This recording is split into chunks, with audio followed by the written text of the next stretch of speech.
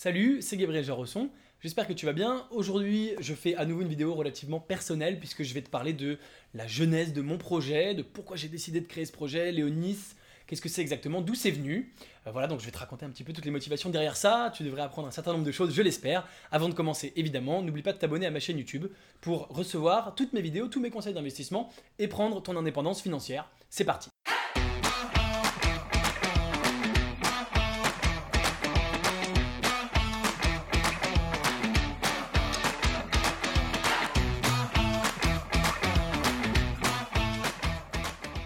Tout commence en 2013 alors que j'étais en train de finir mon école d'ingénieur, l'ISEP, et il s'est créé au sein de mon école un club de business angel qui s'appelait ISEP Business Angel et qui était ouvert à tous les anciens élèves et dont le but était d'investir dans les startups.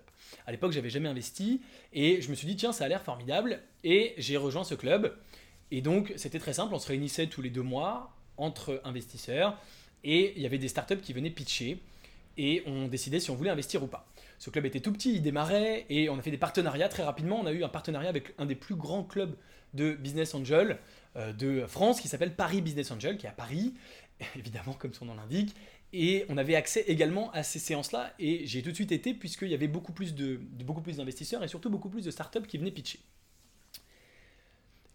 J'étais très content, je commençais à découvrir ce monde-là, j'ai fait mes premiers investissements, c'était très intéressant, etc. Et finalement, je me suis rendu compte que ce club qui était le plus connu, celui avec le plus de deal flow, de visibilité et de budget, ils investissent plusieurs millions d'euros par an chez Paris Business Angel.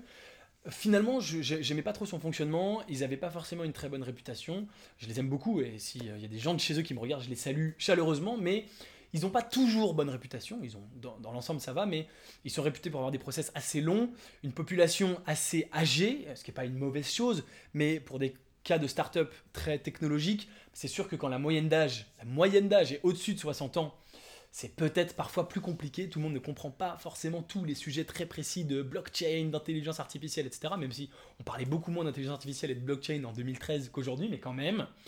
Et de faire des process assez longs, de mettre longtemps à se décider, des process assez lourds où ils demandaient d'entrée de jeu aux startups à faire signer des piles et des piles de documents, à faire auditer les trucs, etc. etc. D'une part, donc ça, je me suis dit, bon, c'est un peu lourd comme fonctionnement, est-ce qu'on pourrait pas faire plus simple? Et d'autre part, c'était donc ce qu'on appelait de l'appel de fonds, c'est-à-dire qu'on était une centaine de business angels, d'investisseurs dans la salle, la startup venait présenter, et puis on disait, qui veut investir? Et donc les gens levaient la main, disaient, moi je veux investir, si tu veux pas investir, tu lèves pas la main, t'investis pas. Et j'ai fréquenté ce club pendant un peu plus d'un an, et j'ai vu des gens investir dans ce que moi, à titre personnel, je trouvais être n'importe quoi. C'était mon avis perso, j'étais tout jeune, j'étais pas expérimenté, donc je me disais, bon, ils investissent, ils ont leur raison, moi j'y connais rien, peut-être que c'est moi qui comprends pas, voilà. Et puis plus ça allait, plus je me disais, mais quand même, ils investissent dans ces boîtes, je comprends pas, moi j'investirais vraiment pas là-dedans, c'est super bizarre, etc. Comment ils espèrent avoir un retour sur investissement avec ça, etc. Et puis le temps a passé, puis j'ai vu que finalement les boîtes en question faisaient pas grand-chose, pas mal se plantaient, et j'en ai parlé aux investisseurs du groupe, et je leur ai dit mais pourquoi vous investissez là-dedans alors que vous voyez bien, ça se plante plus tard, etc. Et les gens me disent ah oui mais c'est normal, 9 startups sur 10 se plantent. Et je me suis dit oui, 9 startups sur 10 se plantent, mais il y a quand même des cas où on voit des startups qui partent vachement mieux armées que les autres, et des cas où on voit des startups, on se doute que c'est pas évident et qu'elles vont peut-être se planter. Et donc, je me suis mis à formaliser ces critères sur papier. À chaque fois que j'allais dans cette réunion Paris Business Angel, j'écrivais, je disais, là, j'investirais pas. Pourquoi? Telle et telle raison. Pourquoi j'investirais pas? Telle et telle raison. Puis de temps en temps, je voyais passer un super projet. Et je disais, oui, là, j'ai envie d'investir. Je me disais, tiens, pourquoi j'ai envie d'investir? Et je disais, pour telle et telle raison, ça répond à tel et tel critère, etc. Et donc, au fil du temps, j'ai créé ces critères. Et puis, je suis parti de Paris Business Angel, ça ne me correspondait plus, pour les raisons que je viens d'évoquer. Et j'ai continué à investir de mon côté. J'ai eu la chance de rester en contact avec ce milieu-là, d'avoir des opportunités d'investissement, mais en fonction de mes critères à moi. Je me suis dit, on va voir ce qui se passe. Et donc, fast forward à 3-4 ans plus tard, 2017, je me retourne en arrière, je regarde les investissements que j'ai faits, et je me dis, bon alors, 9 startups sur 10 se plantent, est-ce que sur mes 10 investissements, en fait j'en ai fait un peu moins, j'en ai fait 7, maintenant 8, bientôt 9 d'ailleurs, est-ce qu'on en a à peu près 9 dixièmes qui ont échoué ou pas? Et je regarde, et sur 8 investissements, j'avais fait 2 exits positifs, c'est-à-dire non seulement j'étais sorti, mais on m'avait rendu plus d'argent que ce que j'avais investi, ce qui est quand même le but, évidemment, 2 sur 8, c'est déjà énorme. Un troisième, pas échoué, mais pas en très bonne posture. Donc celle-là, effectivement, peut-être ratée, entre guillemets. Et les 8, moins 2, moins 1, 8, moins 3, 5, les 5 restantes, en super croissance, se portent très très bien, se développant, valant beaucoup plus qu'à l'époque où j'avais investi, etc. Pas encore sorti, donc on gagne de l'argent que quand on sort, mais très bien parti pour réussir. Et je me dis, putain, c'est quand même bizarre, tout le monde dit 9 sur 10, moi je suis à 7 sur 8 qui cartonne, et 1 sur 8 échoué, je suis un peu dans le ratio inverse, comment ça se fait? Et je me suis dit, ça doit être mes critères. Je me suis dit que effectivement, ces critères-là, enfin, je sais pas, je suis assez rapidement arrivé à cette conclusion. Je suis convaincu qu'aujourd'hui, ces critères me permettent d'avoir un bien meilleur ratio d'investissement que les autres, de faire des très bons investissements. C'est peut-être parce que, enfin, c'est sûrement aussi parce que je m'intéresse aux startups depuis plus de 10 ans, que j'ai créé 6 boîtes dans ma vie, que j'en ai échoué plusieurs. Et c'est pas bien d'échouer, mais au final c'est hyper bien parce qu'on apprend énormément de choses et j'ai beaucoup appris de mes échecs. J'ai travaillé dans plein de domaines différents dans les startups, du B2B, du B2C, online, offline, mobile, pas mobile, etc. Donc j'ai un peu touché à tout et donc j'ai une compréhension de pas mal de domaines, pas mal de secteurs.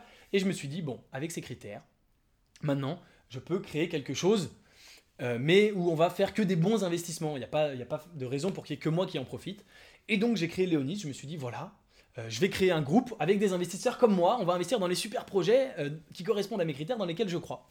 Et donc j'ai créé ça, j'ai remarqué qu'il y avait un super engouement, donc je me suis dit que évidemment j'allais pas l'offrir gratuitement comme ça à tout le monde, puisque évidemment en suivant mes investissements, les gens sont capables de gagner pas mal d'argent, donc je me suis dit, attends, si, évidemment moi je fais un certain boulot de recherche de ces startups, etc.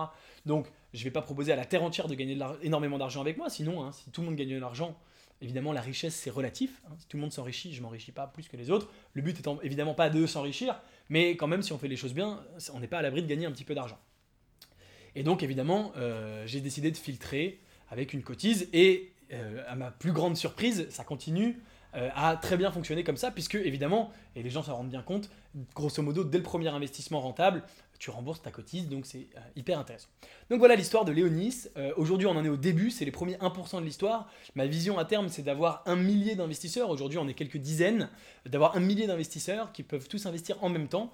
On se décide très rapidement en une semaine, donc on est à l'inverse de tout ce qui se fait aujourd'hui avec cette population un peu vieillissante, même si j'ai rien contre les gens qui vieillissent, moi aussi je vieillis, mais surtout avec des process longs, lents, lourds. Nous c'est du léger, on va très vite, on a des critères très précis et on passe tout ça au tamis fin, et quand on voit des pépites, on fonce. On a fait des très très belles pépites depuis notre création, ces 6 ou 8 derniers mois, et je pense qu'on va avoir des très très belles boîtes encore dans les années à venir. Donc voilà la vision, si ça te parle, bien sûr tu es le bienvenu pour nous rejoindre. Et encore une fois, la vision interne c'est d'être 1000. Si on est 1000 et qu'on peut même mobiliser chacun par exemple 1000 euros par investissement, on peut investir 1 million d'euros par startup de façon hyper souple et rapide. Tout ça par internet, etc. En direct. Moi je fais beaucoup de live dans le groupe, donc les membres de mon groupe, quand j'entends parler d'une startup, ils n'attendent pas un mois, un process, etc. pour en parler. Je fais ma due diligence, je regarde, et quand je suis sûr d'y aller, je fais un live en direct sur leur smartphone, où qu'ils soient. Ils peuvent entendre parler de la startup, me dire s'ils décident d'investir ou pas, etc., etc. Donc si ça t'intéresse, si tu adhères à cette vision d'investir dans les startups avec des petites sommes, en mutualisant les moyens, et dans des startups qui ont vraiment du potentiel, en suivant mes critères qui aujourd'hui vraiment permettent de fonctionner et de suivre, tu es bien sûr le bienvenu pour nous rejoindre.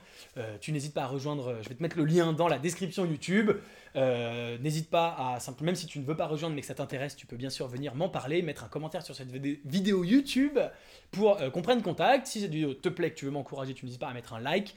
Et surtout, tu n'oublies pas de t'abonner à la chaîne YouTube pour m'encourager à faire toujours plus de contenu et surtout recevoir toutes mes dernières vidéos et tous mes conseils d'investissement. Et c'est tout pour aujourd'hui. Tu peux bien sûr recevoir les fameux critères d'investissement que j'ai mis au point. Tu peux les recevoir gratuitement avec le lien que j'ai mis dans la description de cette vidéo YouTube. Et c'est tout. Je te dis à très bientôt pour une prochaine vidéo. Ciao.